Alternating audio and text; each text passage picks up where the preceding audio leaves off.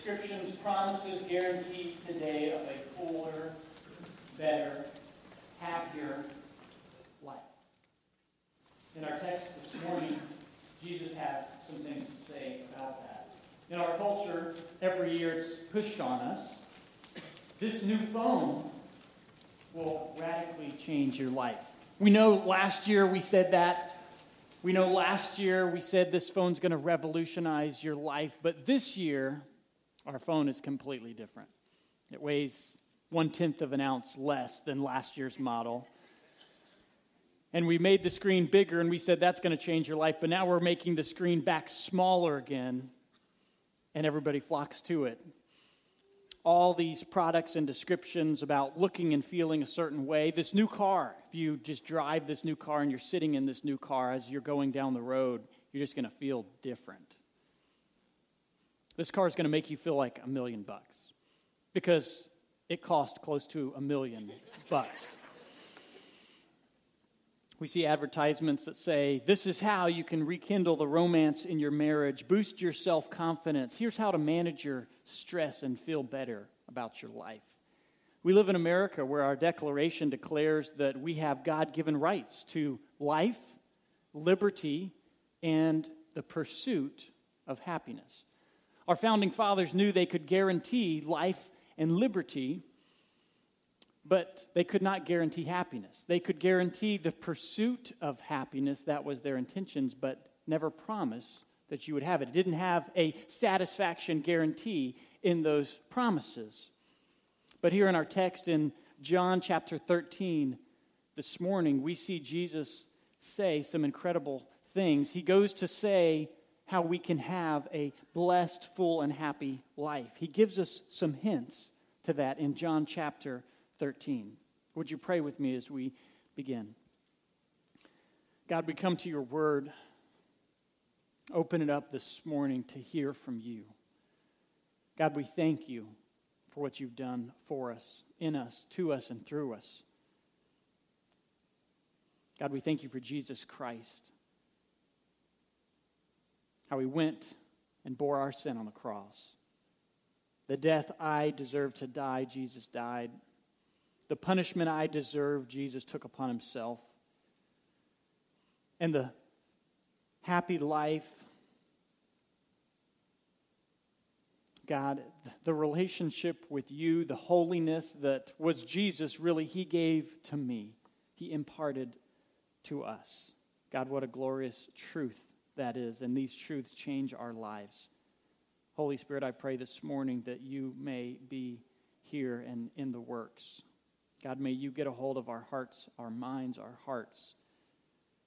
May you stir what needs to be stirred in our life through the power of your word. It's in Jesus' name we pray. Amen.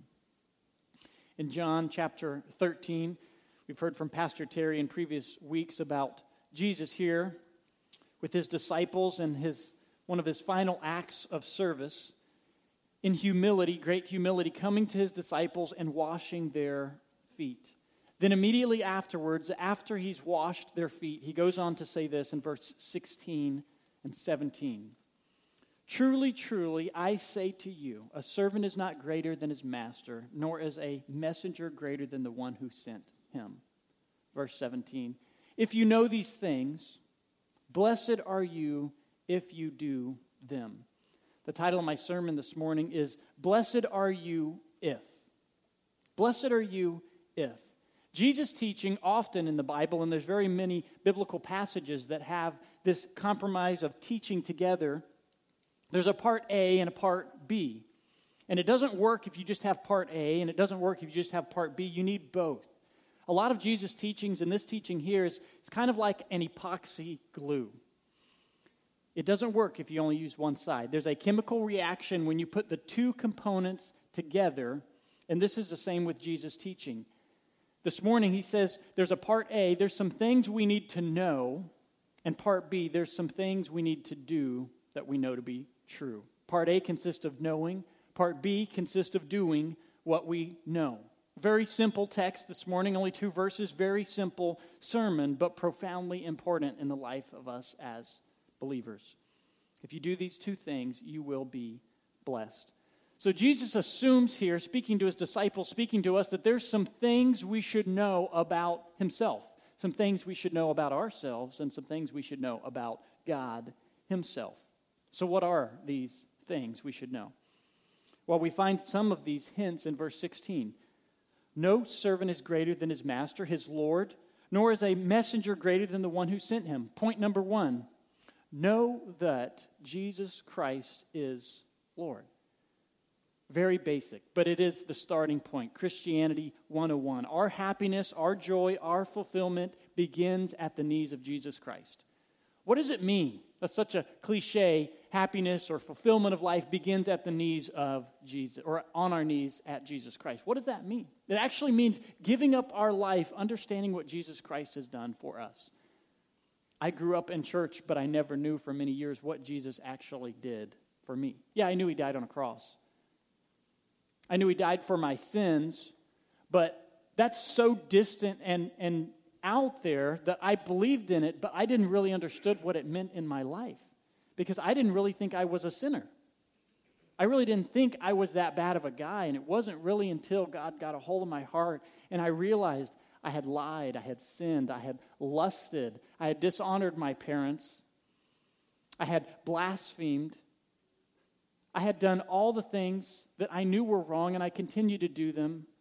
And Scripture says one day we will all give an account before the Lord for every idle word spoken, every idle thought we've thought.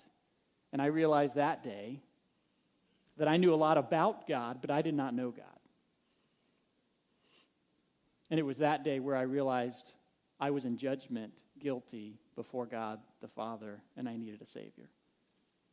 That's when Jesus Christ came into my life. That is the simple truth of knowing Jesus Christ is Lord. It's not knowing he is a Lord, it's knowing he is the Lord of your life. That has to be our starting point. It's that nasty S word that none of us like as Christians called submission. Submission. James Montgomery Boyce says this: the problem that most of us have in finding happiness, joy, and fulfillment begins right here. For if we are honest, even as Christians, we must acknowledge that we frequently have the whole thing inverted. Jesus says that he is Lord and that we are his servants, but in actuality, we act as if we are the Lord and he's our servant. Examine your prayer life sometime and see if the greater part of our prayers do not consist of us telling Jesus what he should do for us, and far lesser asking what we can do for him. We say that Jesus is Lord, but in practical terms, we want to make our decisions, choose our way of life, and set our own course of action. So we must know that Jesus Christ is Lord. What else did Jesus teach us? What are some other things we are to know? Well, point number 2, know that Jesus came to serve. Jesus came to serve. We see that in these verses. We see what Jesus just did, washing the disciples' feet. He took on a servant role. He washed their feet, but soon after that, he would be having a nail go through his. A nail go through his hands. He served them in small matters, but he also served them in great matters. What a perfect example of placing himself in front of others. Jesus served us, as I've mentioned, by washing us, by taking God's punishment, God's wrath for our sin, he took upon himself. What an act of service. His blood was spilt when your blood deserved to be spilt. Part A consists of knowing. We looked at some truths so far about Jesus Christ. Know that Jesus is Lord. Secondly, know Jesus came to serve. We're going to look at some other truths that pertain to us. What are some truths we need to know about us? Verse 16, truly, truly, I say to you, a servant is not greater than his master, nor is a messenger greater than the one who sent him. Point number 3, know that Jesus Christ is Lord, not you. Not you. It seems redundant that Jesus would say this because doesn't it make perfect sense that a servant is not greater than his master? I mean, who would think that they're greater than their boss? Who would think they're greater than the person who sent them to deliver a message? Well, I don't know. Why would Jesus tell us that? Why would Jesus tell his disciples, by the way, a servant is not greater than his master? I think we all know the reason why Jesus would have to reiterate this. is because often I think I'm greater than my master. I think, so this is a truth I need to know. I often think I'm greater than Jesus. Otherwise, I would do everything his way. The same is probably true for you. It's something we need to be reminded of. I mean, don't we all have times in our life, and I hope I'm not the only one, where we think, well, I know God says I should do it this way, but I know if I lived a lifestyle doing it this wrong way, it would be a disaster. But just this one time, maybe just these couple of times, I'm going to do this, or I'm going to make this decision, and I'm going to go this place, and I'm just going to be in the driver's seat just for a little bit and have my fun, and then I'll get back on track after that's over, and I won't do too much damage. I won't do too much damage to my life. And we pursue that. And we know it's a horrible choice. But we think as long as I don't make a lifestyle of it, it won't be that bad. Church, that's not submission. That's us being in control of our own life, allowing God to lead when it suits us, and whenever it doesn't, we always have the privilege and the opportunity to jump in the driver's seat and do things our way, and then once we've had our fun, we jump back out. That's not what Jesus is calling us. He says, greater. A servant is not greater than his master. He tells us this for a reason. It's because we need to hear it, and we often think we're better, greater than Jesus himself. We'd never claim it, but that's often how we live. I want to have a moment here of confession between you and the Lord. Just between you and the Lord, of areas maybe that have been brought to your mind of where this happens in our life, where we think we're greater than God. We allow our mind to wander to places it shouldn't. We do things that we know we shouldn't do. We say things we know we shouldn't say, and we think things we know we shouldn't think, contrary to what God's word says. So I want to have a moment just of you and the Lord confessing these things, allowing the Holy Spirit to bring these things out of our heart, out of our mind, asking the Lord for grace in these areas that he's provided us, thanking him for grace. Maybe you're not a believer this morning. Someone's invited you. Spend this next time asking God to continue to show himself to you. Ask him to save you. Believe on Jesus Christ. Let's take a moment in that prayer.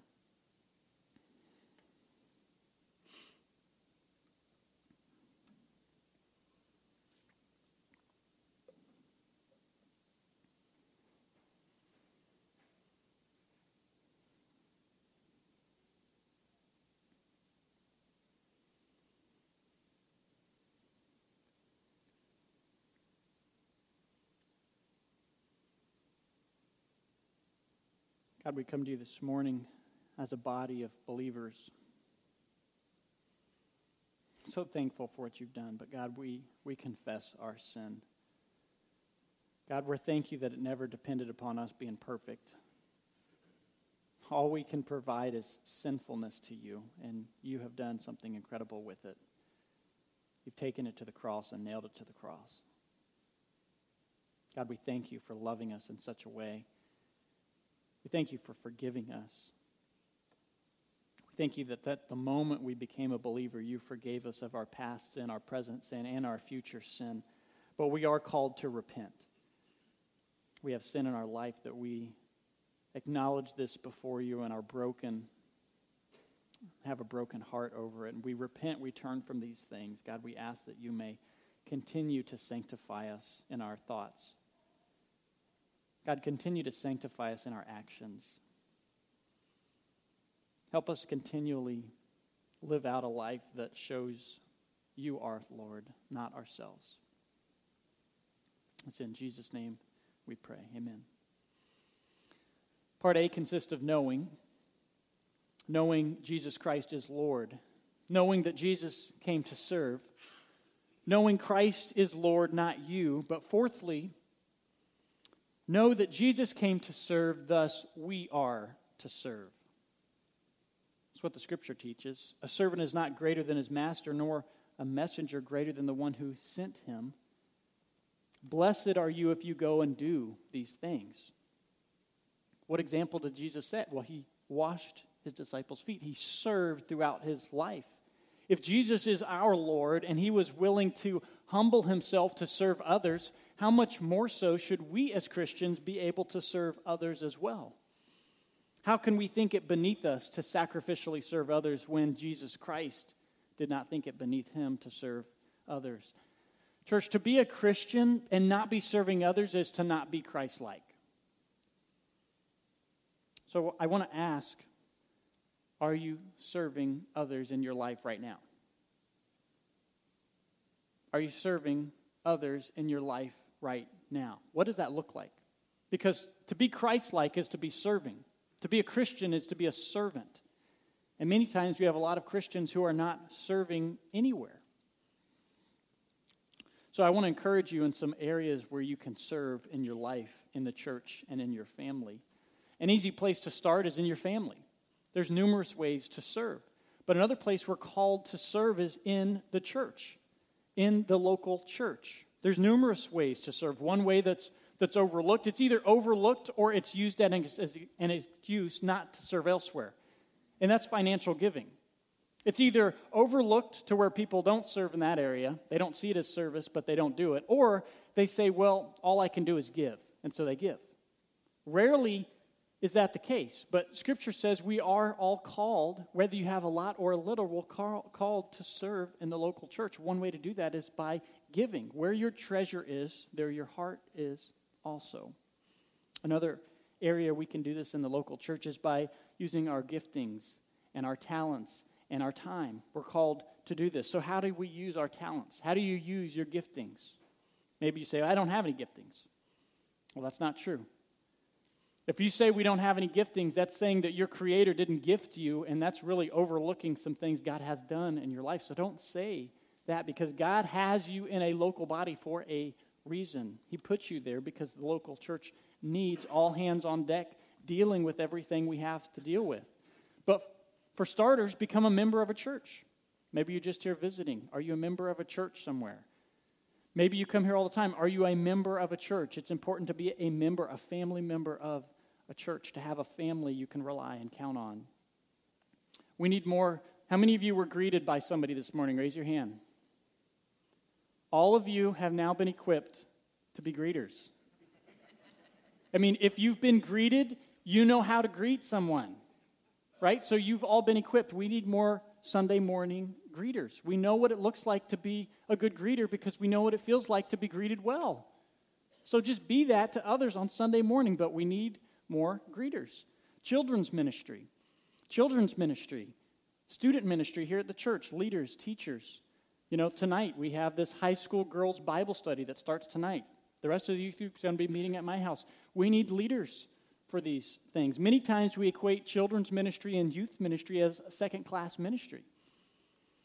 For example, do you consider serving in the children's ministry as important and as exciting as foreign missions, as ministries to adults, or as ministry to those in crisis? Do we realize that we have an opportunity to leave a lasting impact on the future church of Jesus Christ through our children's ministry and youth ministry? These children, these teens are either going to be followers of Jesus Christ, having an impact on the next generation, or they are going to be the next generation we're trying to reach for Jesus Christ. It's one or the other. Either they're following Christ, impacting the next generation, or we're trying to reach them because they were never reached to begin with and they were in the church. But we have them right now. And we need courageous men and women who are willing to work hard, because children's ministry, student ministry, any type of ministry where you're really getting into the trenches to do work and proclaim the gospel and help children or teens understand their sin, to persevere with them, be patient with them in their sin as they're learning and understanding they're sinners and what that means and how they relate to God and how the scriptures relate to them. I mean, there is a lot. We know how deep theology is. We know how deep our problems are, and children face these things too. Teens face these things as well. We need dedicated people who are willing to do that. Are you willing to help get equipped? Maybe you don't feel equipped to do that. We have people to come alongside of you to help you get equipped and prepared. Maybe you're great at graphic design. We need people who can do graphic design to help be an outreach to this island. We want to send good materials and good mailers out. Maybe you're gifted in outreach. Maybe tech, service, sound. Most of our sound and video production happening right now is done by teenagers. Teenagers. And their volunteering, their service is going to have a greater impact than they probably know. The videos and audio clips of the preaching of God's word is being sent because they're the ones capturing it by thousands of people, many more than are here this morning, are going to be able to hear these messages. So thank you, teens, for serving, but others can serve as well. We have a food pantry and a benevolence every other Saturday that's here. Serve close to 100 people every other Saturday coming into the church. 100 people who we have an opportunity to share the gospel of Jesus Christ with every other Saturday. Maybe you speak Spanish. I know they often need more people who speak Spanish just to be a translator. Maybe you don't know a lot about God, but you can hook up with someone who does, and you can translate the word of God to those who come. And you could be that spokesperson, allowing somebody to hear some incredible good news of Jesus Christ. Maybe you have a heart for discipleship or biblical counseling here at the church. There's areas to get involved. Jesus said, listen, you're not greater than me, and I'm coming to serve. So there's areas for us to serve in the local church. If you're looking for areas to serve, or some of the areas I just mentioned you'd like to serve, write that on your Connect card. Just write it down, put it in the box. We'd love to follow up with you on that. Part A consists of knowing. Know Jesus Christ as Lord. Know that Jesus came to serve. Know that Jesus Christ is Lord, not you. Jesus came to serve, thus we are to serve. Therefore, church, we are called to be a servant. John 13:17, going on to verse 17. If you know these things, blessed are you if you do them. There's a part A and a part B. If we do what we know to be true according to the Word of God, and Jesus' whole teaching here was serving others. He says, if you serve others in ways you know to be true, your life will be what, church? Blessed. You will have a blessed life by God. And how does he say it's accomplished? By putting others first, serving others. Now, husbands, doesn't that just fly directly in the face of what we think is going to bring us happiness in our marriage? I mean, don't we know exactly what we want our wives to do to make us happy? And oftentimes it's not about us serving them. That's not what is in our mind. Or wives, don't you know exactly what's wrong with your husband, that if this one thing were changed, it would make life better, easier, simpler? Clothes on the floor. This is my confession. Shoes by the front door, right? I mean, if just some of these things were taken care of, then life, oh my goodness. She doesn't say these things. This is my confession of what I know to be, I need to be doing. Students, don't you know areas with parents where they just need to get in touch with reality? That if they just understood this, then they wouldn't give you such a hard time about it. Maybe we make the center of our life a financial goal, or if I made this many sales consistently, then I would have a fuller life, or then I wouldn't have to worry about that because I had this. Or maybe it's if I had this type of friend, if I had this quality of a friend who cared about me. And all of these things that we find areas to place in the center of our life that if I had this, then my life would be fuller, happier, and more blessed. And anytime we place something in the center of our life that is not Jesus Christ, that we're pursuing for happiness and fulfillment, it's going to be counterproductive. Counterproductive. James Montgomery Boyce gives us a great illustration on this about the center of our lives. In the early days of astronomy, before Copernicus, all the work was done on the basis of the Ptolemaic system. The Ptolemaic system was that the sun is not the center, but the earth is the center. Everything revolves around the earth. And as horrible as that system may sound, it actually did a pretty good job of calculating a lot of things. It was better than most people thought. I mean, it could predict the sunrise and the sunset, could predict new moons. It could even predict the course of planets. However, this system did not allow for real scientific progress. new discoveries always went against it. So they come up with this new discovery, and they're like, well, that kind of doesn't fit with what we currently have, so they set it aside. When their calculations were correct all along. But it didn't allow progress. They just kept setting these scientific discoveries aside because it didn't fit within their current system. Well, what was wrong? It wasn't their work or their calculations or their conclusions. It was the system that they were in was broken to begin with. This is exactly true of our lives when we place anything else in the center of our life other than the Son, Jesus Christ. It just doesn't work. Our efforts are in vain because our starting point is in vain. It's very simple. You know truths of God, and blessed are you if you put these truths into practice. I was recently having a conversation, a couple hour-long conversation with an unbeliever who's really having a hard time in their marriage. They're probably about to get a divorce. There's children involved.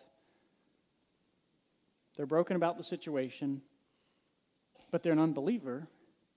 And so as they're talking with me about the situation, it's so very clear to me, so very clear, frustratingly clear, that I have to make sure I don't get frustrated at them for how clear the situation is, that if they would just stop doing this and start relying on God, start having God the center of your marriage, this would just take care of itself. I mean, if you would just humble yourself and be broken, then your marriage would be radically changed. But they're in a broken system.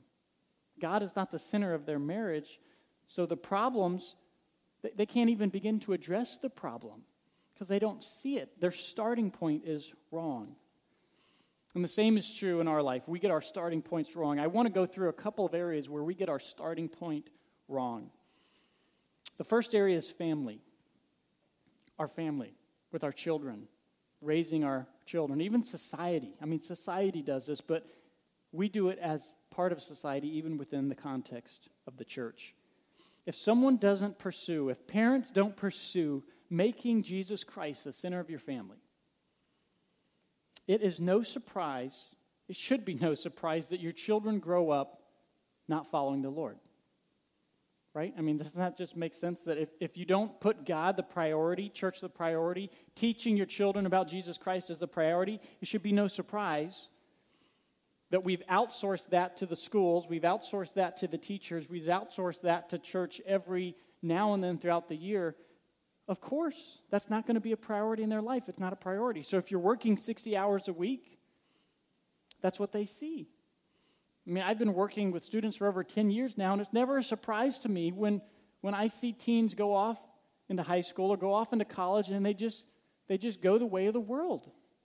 Even though they were at youth group every now and then or at church every now and then, it's because the parents didn't take ownership and say, this is my responsibility to come alongside of my children that God has blessed me with. It's my responsibility to help lead them to the Lord.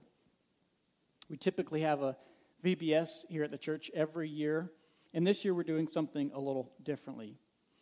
Our goal this year is to have parents and children, families together over a couple of days this summer called Family Fun Days, where we're going to have fun, we're going to have games, we'll have barbecue. One day is going to be a big water park splash pad here at the church. Another day is going to be a family picnic with outdoor games, but everything is built around that our teaching time is going to be with parents and children, coming alongside of parents, equipping parents how to lead our families in family devotionals. If we can get parents to begin sitting down a couple of times a week, leading their children, leading their families in family devotional, whether that be prayer, Bible study, reading, worship, as daunting and scary as that may sound. Worship in your home just with your family, right? Doesn't that sound terrifying? But God calls us to do these things. That's what these whole events are going to be doing, is how can this be done? What are some resources? Here's some books. Here's some songs that you can be singing with your family. But how we can get our families on track and be focused in on this. Whether you have a newborn or a toddler, a third grader, a middle schooler, or a high schooler, that's going to be the focus of our events this year. Whether you're a grandparent, our family is never too young or never too old for family devotional times. That's something that we easily move the center off of. My wife was reading a family devotional book, and she said, if someone looked at your family schedule, what would they say the priority of your family is? I responded, well, we need a better schedule. I don't even know if we have a schedule like that scheduled out. But thinking through, what would they say, just looking at your schedule, the importance of our time is? I say this to encourage us, but to prod us all on, because this is the importance. We know these things. Blessed are you if you do them. Blessed are you if you do them. What about work? What's your starting point with work? Foundation of your work. What about with giving and receiving advice? So much advice is given and received within the church. Is it done from God's word? I hear and see all the time people giving advice, and I see people in dating relationships at all different ages, whether they're young, old, retired, high school, and I see what seems to be a believer, and they're dating someone that doesn't seem that strong. How many of us see this, right? We see someone who's dating somebody they're a believer, and they're dating someone who doesn't seem that excited about the Lord. How do we know that's going to end up? Right? Don't we all know that that's not really going to work because God's word says that we should not be unequally yoked? We need to just have the right starting point, put these things into practice. Is our marriage centered on Christ as that foundation? Marriage is not about getting. Jesus teaches it's about serving. I want to end with an illustration here. Recently, we took a short trip with some other couples in the church. I went to a family reunion, but on the way home, we kind of did two trips, and we stopped at Blue Springs here in Florida. And maybe you've never been to Blue Springs, but it's 72 degrees year-round, which is freezing, by the way. How many of you like cold water? Raise your hand. You're the weird ones, all right? My wife is one of those people, she's like, it's so refreshing just to jump in. I'm like I have to takes me an hour to get in, but because everybody's halfway down the river, I just have to jump in and feel like I'm dying. But anyway, we have our tubes, which turned into life rafts because it's icy cold water you're trying to cling to. But we got in there all with our children. We probably had 10, 11, 12 children with us, all ranging from, 8 months to 10 years old. Thank you, I'm glad you're here. So all different ages of children, and we were getting in the water, and the water's flowing from the right, going down to the left, and it was a very short trip. We didn't know how short of a trip it was. We got in, floated a couple hundred yards down, and then it was time to get out. I had never been tubing that way. Where I grew up tubing, we went tubing. We took a watermelon that we put in the water, just floated down the river with us, got to nice, cool 72 degrees. It was like a 3 or 4 hour ordeal. This was 30 minutes, and we were out. And we were like, well, maybe it's best because we have a lot of kids, and this was their first time going. But we didn't think anything about it. So we got out, we did the trip again, got back in, and we're just like, this is the weirdest spring. Why would people all come here? They're flocking to come to this spring that you're in for 20 minutes, and then you're out again. And so, but we had a great time. Well, the second day, it was time to pack up. We were checking out of our little cabins, and some of us decided that we were going to go into the spring again. So we got into the freezing cold water again, and it was just John and I's family this time. And we decided we're going to extend our trip a little longer. So we were going to pull all the family upstream against the current to just make the trip a little bit that much longer so we could casually float down. And so there was a slight bend, where you first get in, there's a slight bend, goes around a corner. You can't see what happens over there. But we decided to start pulling the families up there, so we tied everybody together, which was about 11 people between the two of our families, which I'm beginning to think I got the short end of that stick. My family's only 4. But we dragged everybody up the corner, and we got around the bend, and we realized the river, or the creek just stopped. The spring stopped. I was expecting hundreds of more yards where we can extend our trip, but it just stopped. It was this round peninsula area, and there was tons of people playing there. And as we got closer, the water became stronger and stronger, and we were right by the spring head the whole time.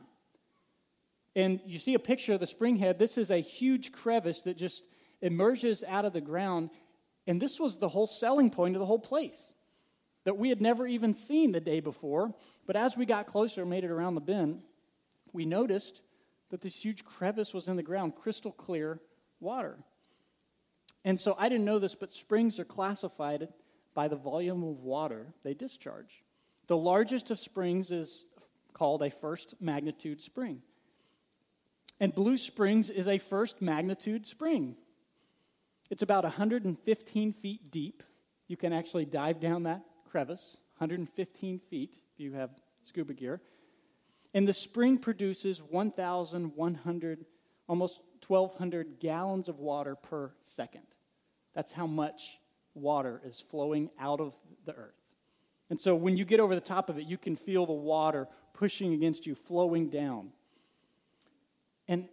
And we had missed the whole thing. We were fine just kind of going with the flow, but as we got to know really the source of the river, it radically changed a lot of perspectives in my mind. And we stayed there the whole day, around that source the whole day. And this is very similar to how it is with our knowledge of God. Our knowledge of God is like a wellspring, a foundation, a fountain.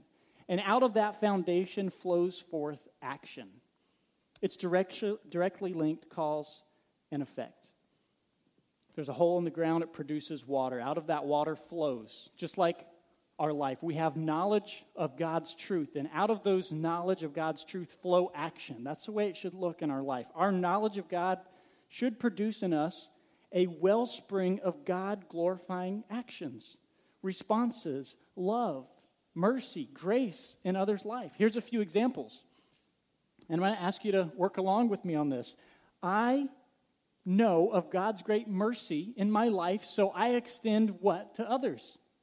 Mercy, right? I extend mercy because I know of God's mercy. It's not because I feel like it, but because I understand and I know my great need for mercy. God has given me so much mercy that I'm able to extend mercy to others. It's a knowing. I know of God's mercy in my life, so I can extend mercy. Scripture says we love because God, what? Loves us. He first loved us. I know of God's love, and because I know of God's love, it translates into doing what? God's love. Knowing and doing. I can't really do without knowing, and I can't know without a doing. It's two parts, part A, part B. We serve because what? Come on, church. We serve because we know Jesus has first served us. He set the example. We forgive because we have been forgiven. Cause, effect, knowledge, doing. We give grace because we have been given grace. We're not harsh with others because God is not harsh with us. It's a knowing and a doing. It's a two-part.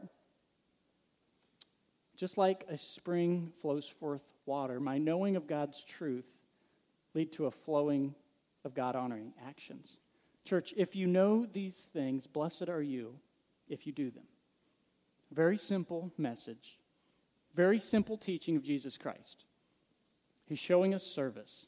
He's showing us love. He's showing us a lot of things there. And he says, if you know these things about me, then you should be doing these things. Because a servant, that's us, is not greater than our master. Would you pray with me? God, we thank you for your word. God, we thank you for your simple truths. There are things we can know from Scripture, things you've taught us. God, we thank you for these truths. We thank you for illuminating our hearts and minds to this. God, may you continue to grow us in our marriages, in our families. God, help us to put these into action. I pray for all the many ministries going on. I pray for the meals that happen right after church. I pray for our worship. God, we give you glory for who you are. We thank you for loving us, serving us, giving us mercy. God, we thank you for so many blessings that you've given us. It's in Jesus' name we pray. Amen.